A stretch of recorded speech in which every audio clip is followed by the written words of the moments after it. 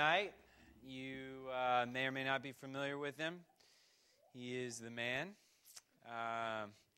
And the reason is because he's from Maryland. That's right. Do you like Maryland's basketball team, the Terps? Are you a Terp fan? Not really. That's too bad. The Terps are a 3 seed this year. They almost took first place in the ACC. You don't care. This guy right here from Westminster, Maryland, actually kind of interesting deal. When I was growing up, there was a woman that had a very big part in my younger years, transitional years, when I had some like serious changing going on, from non-spiritual Keith to spiritual Keith. She was very involved in that experience. It was his mom. It was really weird. Never saw this guy because he's like 20 years older than me.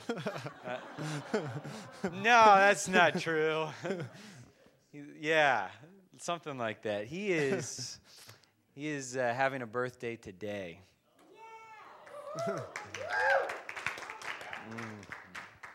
So I think as he comes up on stage, it would be appropriate for us to sing happy birthday to him. So here we go. Happy birthday to you. Happy birthday to you. Happy birthday, dear David Smith. Happy birthday to you. He's the youth pastor at the Meadowglade Church, David Smith. Thank you for that warm birthday greeting. I do feel about 20 years older than Keith tonight because it's not just any birthday, but it is actually the dreaded 30th birthday. So I'm okay. I've been coping all right. And so everything's good. The sun is still shining, and I can walk, and everything's good. So anyway, let's open the word of prayer. Dear God, we just thank you for the day. We thank you for the beautiful sun that we saw today and yesterday as well. And we thank you for the chance to be together. And we thank you for the Sabbath. And, as I think back to my week and different distractions I've had and different things that have taken my time, I just think of the moment that we have now to recenter our lives and to come back to you. And so, God, we just pray for a connection tonight and that we can be reconnected, not just to each other, but to you, and that you'll speak through your word, we pray in your name. Amen. I don't know about you guys, but I have a problem with salespeople. If any of you are salespeople, nothing against you. This is more about me than you, really. But I have a problem with salespeople. I'm a sucker when it comes to them. When it comes to the whole sales pitch, every time it gets me. Well, it's not that I buy it. Here's the thing. I'm too cheap. I'm kind of stingy. I don't really buy it. But I engage in the sales pitch. So you know what I mean? They ask the question. And there's always this opening question. And you know where it's going. You know you shouldn't answer. You know you should just ignore them completely. But you can't do it. Well, at least I can't do it. See, I'm a polite person. When people talk to me, I respond. If you ask me a question, I'm going to answer it. If I'm going to answer, I'm going to say it truthfully. But that just plays into their game, okay? And so they ask the question, and then I respond, and next thing you know, we have this long dialogue, a.k.a. sales pitch, and at the end, I never buy anything. So I'm a jerk because I wasted my time and their time, and it's just a really bad experience. So I try to avoid them at all costs. That's just my goal in life. Well, it was last spring. I was at a pastor's conference down in San Diego, and there was this mall next door that I kept frequenting. It's where I would eat. Mainly, it's actually where I was getting free internet, because I was kind of using the Mac store as like a public library, which works quite well. And so every day I would go there, and I'd go make my way to this Mac store, and as I would go through, there was this line of kiosks that I would have to pass. Now kiosks are the worst to me, because like the stores, they're tame. They just stay in their nice little area right there. But the kiosk people, you have no idea. Some of them are totally lazy, and they just kind of sit there. Others are aggressive as can be, and they come find you. Well, there was one particular kiosk that was very aggressive. They had like guys manning each corner, so 2 guys on each side, and not one shopper could get by without being engaged in a conversation. And somehow, throughout the last couple of days, I had made my way through unscathed, and I would never look them in the eye. I was just going to look down, go straight forward, and just ignore everything. Well, last day there, of course, I make the mistake. Guy addresses me, I look up, and I get him in the eye. And it's all over from there. You don't want to look them in the eye. So next thing you know, I'm engaged in the conversation. Next thing you know, I'm sitting in a chair, and I'm getting my hands scrubbed with this salt solution, which was just a really bizarre experience because I'm there, and there's this Israeli guy rubbing some salt that was imported from the Dead Sea right into my hands, and he's expressing like all these great benefits of the salt, the nutrients there as it absorbs into my hands. And I'm thinking, why? Why am I here? And about 15 minutes along, I'm just full of self-loathing, right? I'm like, why do I do this to myself? And then I start to get the panicky feel as I look around, wondering if like someone I know is going to walk by and see this Israeli guy rubbing salt in my hand. And, I didn't buy it. 20 minutes down the road, I didn't buy it. I had to leave, and it was just awkward and weird. And it didn't really do anything to like increase my love of salt or the appreciation of salt scrubs anyway. But nonetheless, I have an appreciation for salt. I really do. Salt can be a good thing. Maybe not the body scrub kind of salt, but the edible kind of salt. I'm a big fan of the edible. If he was selling me salt that I could eat, that I could like slather all over kinds of food, I would probably grab it. I would have bought it in a heartbeat. He just was going from the wrong approach with me. Because salt makes food good, right? When I got married, my wife introduced this to me. This is called Smart Food Popcorn. And I used to always make fun of her for buying this because it's like, who buys popcorn in a bag? You make it at home. Why would you buy popcorn in a bag? But within the first taste, I was hooked. This stuff is incredible. I don't know why they call it smart food. If you look at the back, one serving size, you get like a quarter of your daily fat intake. So it's not really that smart, but it is good. And so here's this smart food, right? And you think about popcorn. And popcorn is the most interesting of all foods because I love popcorn. Yet when you think about it, popcorn's not really that good, is it? When I first moved out of the house, I wanted to be healthy. And so I got myself one of those hot air poppers. You ever seen those? Did someone say, you can re-gift that sometime, right? The hot air popper, it's a neat concept. I mean, it pops and there's air blowing, and so it shoots the light, fluffy stuff up. It comes into your bowl, never touches any grease. It's super healthy, but it tastes terrible. And there's like no way you can ever possibly season it because nothing sticks to it when it's just air popped. And so it's this terrible idea to have air popped popcorn. You start to realize the true value of popcorn. It's about nil, okay? But then you come across something like Smart Food popcorn. And this Smart Food popcorn, it just combines everything perfectly because you have like the cheddar on top, and it's sticking to it because it's got the nice fat, the 25% of your fat intake. So it's sticking to it, which is great. But then it's the salt. It's the salt in here that makes everything come alive. And when you taste it, you're instantly, if you're like me, you're instantly addicted to this stuff because the salt enriches the flavor. The salt enhances the flavor. The salt is what sells these things. So it's with that perspective in mind, that perspective rather than the body scrub salt perspective, that I come to this often read, but perhaps under-contemplated text in Matthew. This is buried in the middle of the Sermon on the Mount, right after the Beatitudes when Jesus says this. And we've heard it numerous times again, but it's worth reading. It says, Matthew 5, verse 13, "You are the salt of the earth. But what good is salt if it has lost its flavor? Can you make it salty again?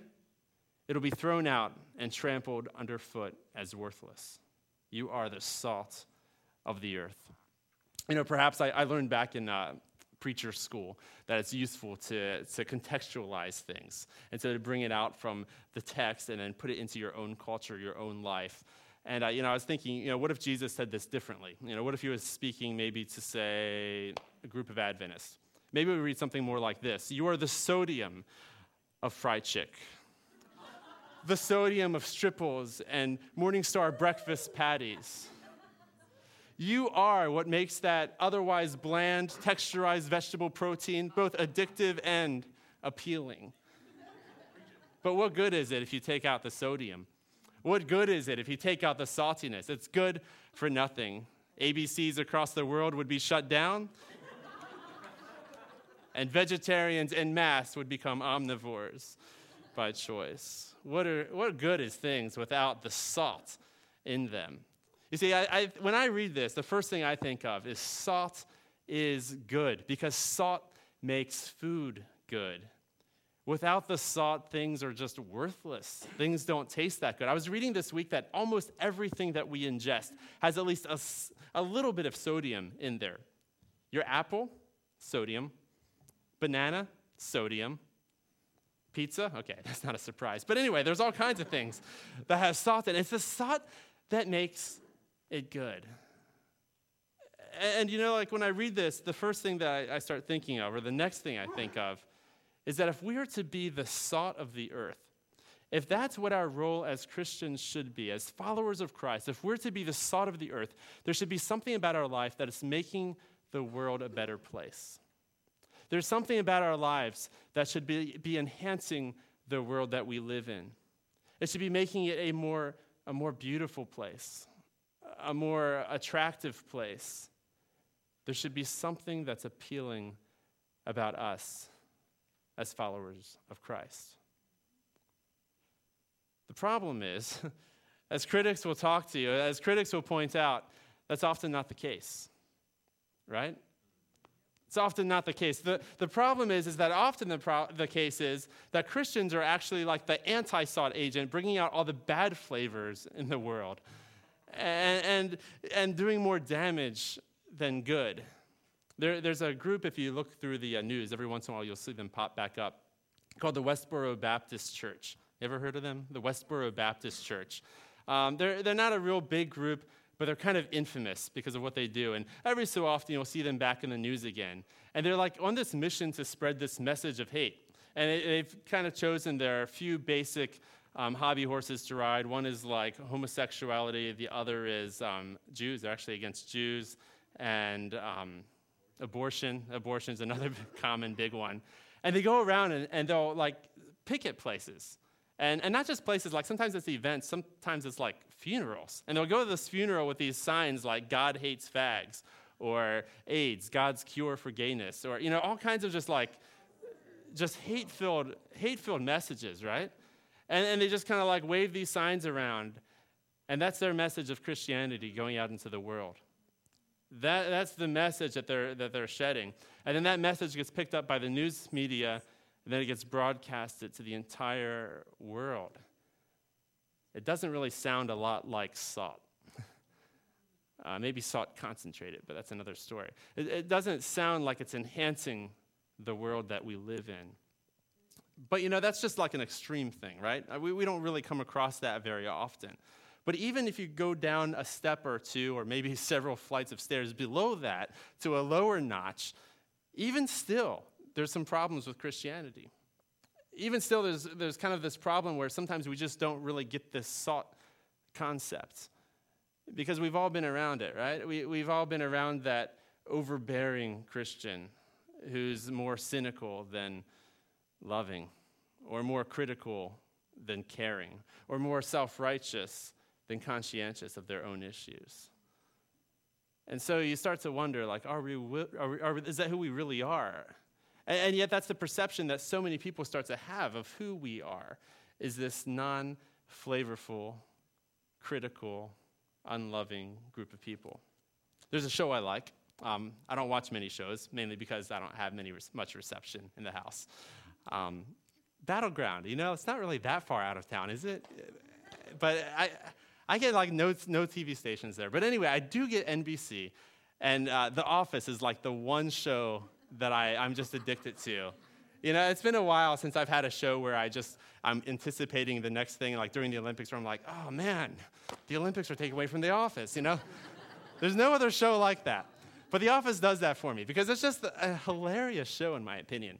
And anyway, going on beyond the show. Well, let me continue on the show for a little bit. It's not just about the show itself. Like, it's not just about the screenwriting. I think what makes The Office so appealing to me are the characters, right? The characters are different than your typical characters. So I went through high school when Friends was the big popular thing. And Friends was like all these cool people who like use too much hair product, and they're just great, nice, attractive people. The Office is like the opposite of that, right? Because they're all weird, they all look funny, they all have these like quirks about them, and most of them, even Jim and Pam, are a little bit annoying. Like they can kind of get under your skin, you're like, I'm not sure if I'd really like to work with these people, but that's what makes it so fun to watch. But then there's that one character in The Office, and that's Angela. Angela's the one we all hate because she's this uptight, critical, judgmental, calloused, self-righteous person, and all kinds of other bad words starts to spring up when you think of Angela. And you look at her, and of all the people, like, she's the absolute worst. And she's the one that represents Christians. I mean, she's a conservative Christian. And all of the stuff that comes out, all of the character, all these like flaws of her, it's all this based on this stereotype of an unloving, critical, judgmental Christian. And it's all centered around that one theme. And it's like there's one side of you that you can kind of get offended. And you're like, man, this is just typical secular Hollywood. And they're just purporting all these like, or broadcasting these biases. And this shows how they're out to get us. But then there's the other side, where whenever you're dealing with a humorous thing like that, there's always some kind of truth that has to back it up.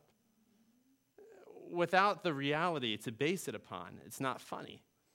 And so somewhere along the way, as we're watching this, what makes it funny is that we can relate to it because we've known the Angelas in our own lives.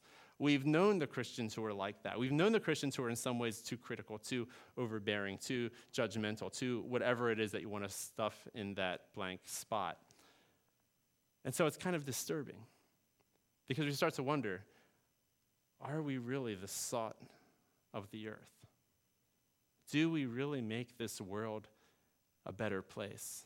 Because when I read this text, I feel like Jesus is calling us to something bigger. And on the one hand, it's easy for us to kind of point our finger and get critical of people. We can be like, man, there are so many Christians who are ruining it out there for us. People like Angela, the people who are just always letting this filth come out of their mouths. And because of them, they're ruining the image of Christ. But see, the thing with salt is it's not just about the activity. It's not just about the negative activity. It's also about the inactivity. Because salt has to be an active component in food. If you remove the salt from the food is bland. If somehow the salt decides, I'm not going to do my job, I'm not going to be a part of this world, if it just kind of steps back, the food is still bland. The food's still unpalatable. The food's still not good. And so the real question that we have to be asking is, what do we look like as followers of Christ? Are we people who are adding a special flavor to the world that we live in? We need to take that time to stop looking at the people on the fringes and start looking more inward. Having some of that contemplative, uncomfortable moments in the mirror. You know those back to that salt scrub guy. He also showed me how it could improve my face. Okay. I know it needs improvement, but he told me it did too. So anyway, he brings out like this big cosmetic mirror, and you girls know about this. I imagine some of you guys have come across this. These things are terrifying because they like blow up your face, and you like look at it and you see like every pore and imperfection you could ever imagine. And as you're looking at that face, you're just like, that's not my face. And he's like, it's your face. And so like after seeing that mirror, I washed my face like 5 times every day after that for the solid week that followed. But it doesn't matter whether I look in the mirror or not. The imperfections are still there.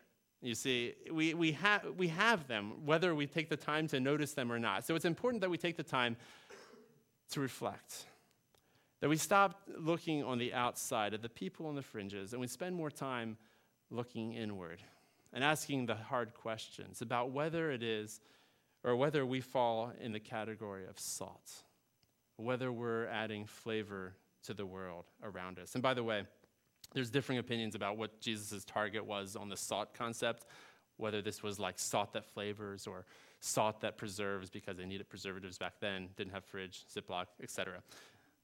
Either way, salt's making food better, whether it's enhancing the flavor or whether it's stopping it from turning sour and having little maggots crawl in it. Either way, it makes food a better thing. So, carrying on beyond that, we have to look at the other aspect of salt that we sometimes forget. And that is that salt has to mingle with the thing that it's enhancing. You see, as Christians, sometimes this is part of that activity level where we can't be inactive salt. We have to be salt that's interactive, that's mixing with the world around us. Because salt doesn't work well from a distance. And salt doesn't work well when it clumps together either, okay? So salt may taste really good in this nice little bag of popcorn. It tastes great here. But if I would just take the salt out and say, wow, this is good salt, I should just eat the salt on its own, I would probably vomit. That would be gross. So salt, when it congregates and it stays off in its separate little world, it becomes quite untasteful. It has to mix in. It has to be worked in with the world, mixing it with the people of the world in order for it to be a flavor enhancer. There was a guy by the name of Simeon, and a semi-famous monk, an ascetic monk back from, I think, the 5th century, years ago, okay, a long time ago. And this guy, just from an early on, was like one of these spiritually discerning guys. And when he was 13, someone read the Beatitudes to him, and it spoke to his heart. He said, this is not the way that most people live. And he decided that he wanted to really just follow Christ for all he was worth. And so he just did everything he could to follow Christ. And along the way, he started to pick up different spiritual disciplines and started to get into these rather different ones that involved pain and discomfort. That didn't really satisfy his spiritual longing. So he started to look for solitude, feeling that people around him were distracting him from following Christ. And so he started to kind of sit in huts and he would contemplate all day. But the problem is that as he developed this, like all these severe disciplines, that people start to hear about it. And so pilgrims from all around, from miles away, started to hear about this guy, and they wanted advice from him. So they'd come to see this sage, basically, and they would all come to him asking questions, asking him to pray for them. And he's like, oh, this is not working. This is stopping me from contemplating and meditating on God. So he built himself a pillar, and 13 feet in the air, and a little platform, very small, I think it was 12 square feet, puts it on top of the pillar, climbs up there, and begins to meditate. People are still congregating around him saying, this guy's incredible, we need to learn from him. So then he gets a bigger one and a bigger one. So finally he's 50 feet in the air. And he secludes himself from people all day, every day.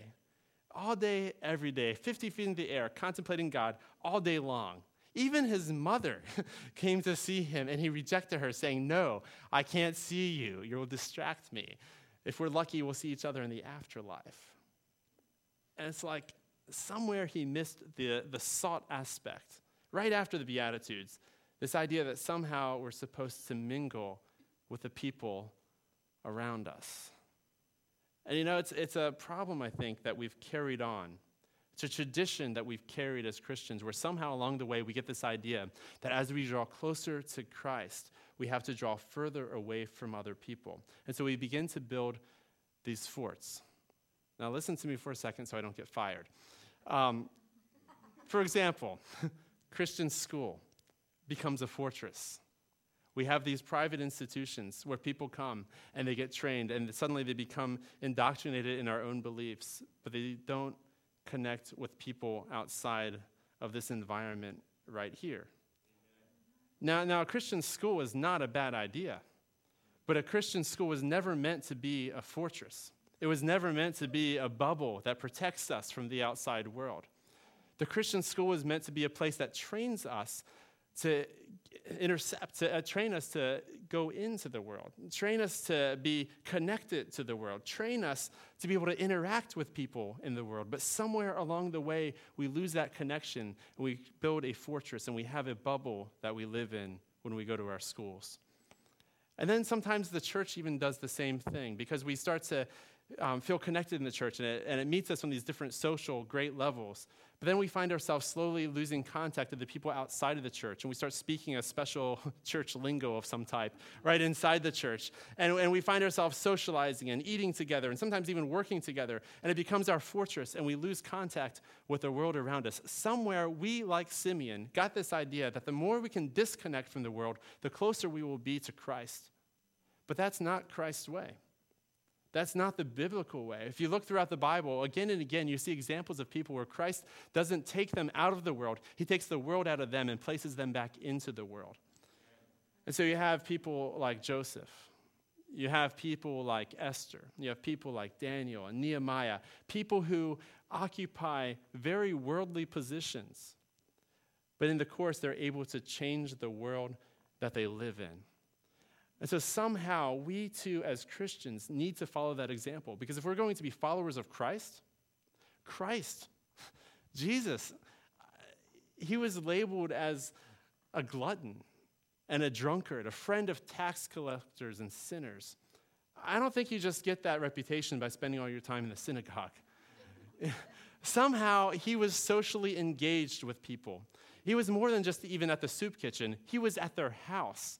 He was more than just feeding people. He was being a part of the engagement, the social party, whatever it was. Jesus was there, mingling with the people, meeting their needs where they are at. Somewhere we need to find that focus again. If we're going to be followers of Christ, we need to be engaged with the world. We need to be mixed in with the world. He takes the world out of us, but then he puts us right back into that world to change the world that we live in. Then there's one other component here as you're looking at salt and its function of flavoring the world around it. And that is this last kind of sobering comment. He says, what do you do if salt's lost its flavor? Can you make it salty again? It'll be thrown out and trampled underfoot because it is worthless. See, it's not good enough just to mix in with the world. We have to retain this sense of saltiness. There needs to be something about us that distinguishes us from the world around us. There needs to be something about us where God can use us to work in the people we encounter.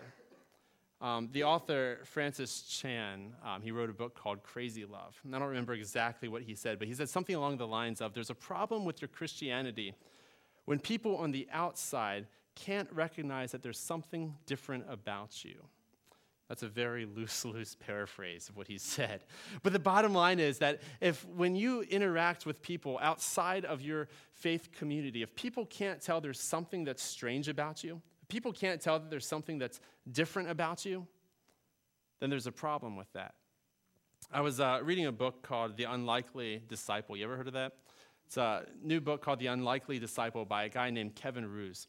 And basic premise of the story is he's a secular guy, never really had much church contact growing up, raised in a very secular home.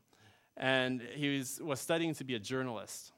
And I think he was, A.J. Jacobs was his mentor. And so anyway, that's not what I'm trying to say.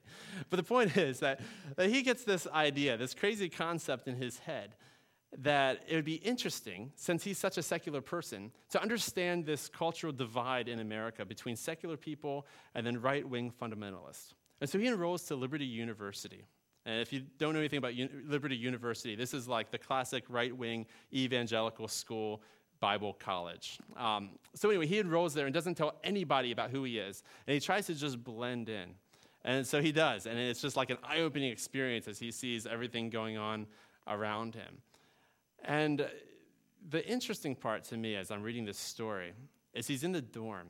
And if any of you have been in the dorm setting of a Christian school, you know that it's not exactly what you see at the pulpit at church.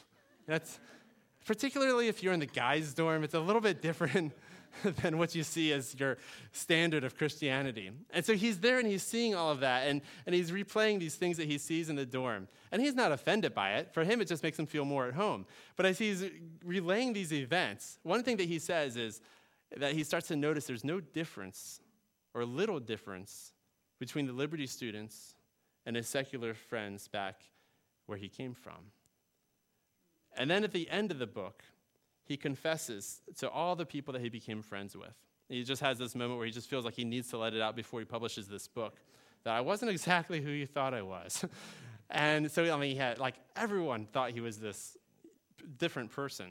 And so he's having these, moments of hard truth. And he tells his roommate about it.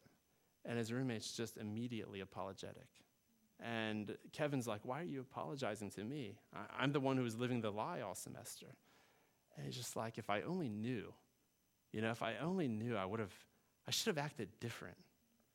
And he just had you could see almost the mental replay going through his head of all the things he had said rooming together, of all the things he had done. And it wasn't like he was really that bad of a guy, but there was nothing that was really different about him. And he recognized that in that moment of confession, that he didn't have something to offer as a witness that was different than the other people that Kevin may have known. If we're going to be salt, we need to be different. We need to have something to offer that people can't find somewhere else. I can't help but notice, as I said earlier, this passage is embedded in the Sermon on the Mount. And as I look at the Sermon on the Mount, it seems like there's kind of two bookends. The first is the Beatitudes, which is like a change of perspective in the world that you live in. And then comes the "but I say" section, which is the challenge to crazy follow Christ living, basically. And I thought it'd be just useful to kind of look at that. First here is the perspective change. Blessed are the poor who realize their need for him, for the kingdom of heaven is theirs. Blessed are those who mourn, for they will be comforted. Blessed are those who are humble, for they will inherit the whole earth. Blessed are those who hunger and thirst for justice, for they will be satisfied. Blessed are those who are merciful, for they will be shown mercy. Blessed are those whose hearts are pure, for they will see God. Blessed are those who work for peace, for they will be called children of God. Blessed are those who are persecuted for doing right, for the kingdom of heaven is theirs. Then he goes on to call us to incredible living, following Christ in all areas of our life. You have heard it said by our ancestors that you must not murder. If you commit murder, you are subject to judgment. But I say, if you are even angry with someone, you are subject to judgment. If you call someone an idiot, you're in danger of being brought before the court. It's a little scary. You've heard it said, the commandment, that you must not commit adultery. But I say, anyone who even looks at a woman with lust has already committed adultery with her in his heart. You have heard the law say, a man can divorce his wife by merely giving her a written notice of divorce. But I say that a man who divorces his wife, unless she has been unfaithful to him, commits adultery. And anyone who marries a divorced woman should also commits adultery. You have heard the law that it says punishment must match the injury. An eye for an eye, a tooth for a tooth, but I say, do not resist an evil person. If someone slaps you on the right cheek, offer the other cheek as well. You have heard the law say that to love your neighbor and hate your enemy, but I say, love your enemies. Pray for those who persecute you. See, Christ is challenging us to a way of living that looks so incredibly different to the world around us. He's challenging us to a role that truly brings out beauty in this world that we live in. And when you read different commentators and they look at different things here in this text, the whole Sermon on the Mount, there's different perspectives on what it means. A lot of people say, this isn't really for the here and the now. This is just something for later, maybe after Christ's return, because this isn't really a realistic version of how you can live life. I mean, these are theologians saying that. This isn't realistically what you can do. This is kind of a future glimpse of what heaven will be like. But until then, we can't live like this. But I don't think that's what Christ was trying to say. There was no footnote at the end of the Sermon on the Mount. There was no disclaimer. He just said, this is how you live when you're a follower of mine. And it's challenging because I know I don't usually live like that. I know that I'm not usually the kind of salt that he's created me to be. Yet the encouraging fact to me is I read this text again where he says, you are the salt of the earth. He's speaking in the present tense. It's not a command. It's not a future promise. But he says, that's what I am. He says, that's what you are, the salt of the earth, right here, right now. And as he says those words, it's almost as if, while we're supposed to have faith in him, he has a certain amount of faith in us. And he's saying, I'm entrusting this with you. You are the salt of the earth. Just recognize it. Just live it. Just be it. Let's pray. God, your words are so challenging. Sometimes when we read them, starts guilty feelings inside of us. Sometimes when we read them, it kind of makes us shake because we don't know what it would really look like to live the way you ask us to live. But God, we trust you. And we trust that our lives, through your grace living within us, can make the world that we live in here in the present look better. That we can enhance the lives of other people. That we can lessen the pain. That we can reverse injustice. So God, may we be your salt. May we be living examples for you. May our words, may our actions bring people into an eternal relationship with you is our prayer in your name. Amen.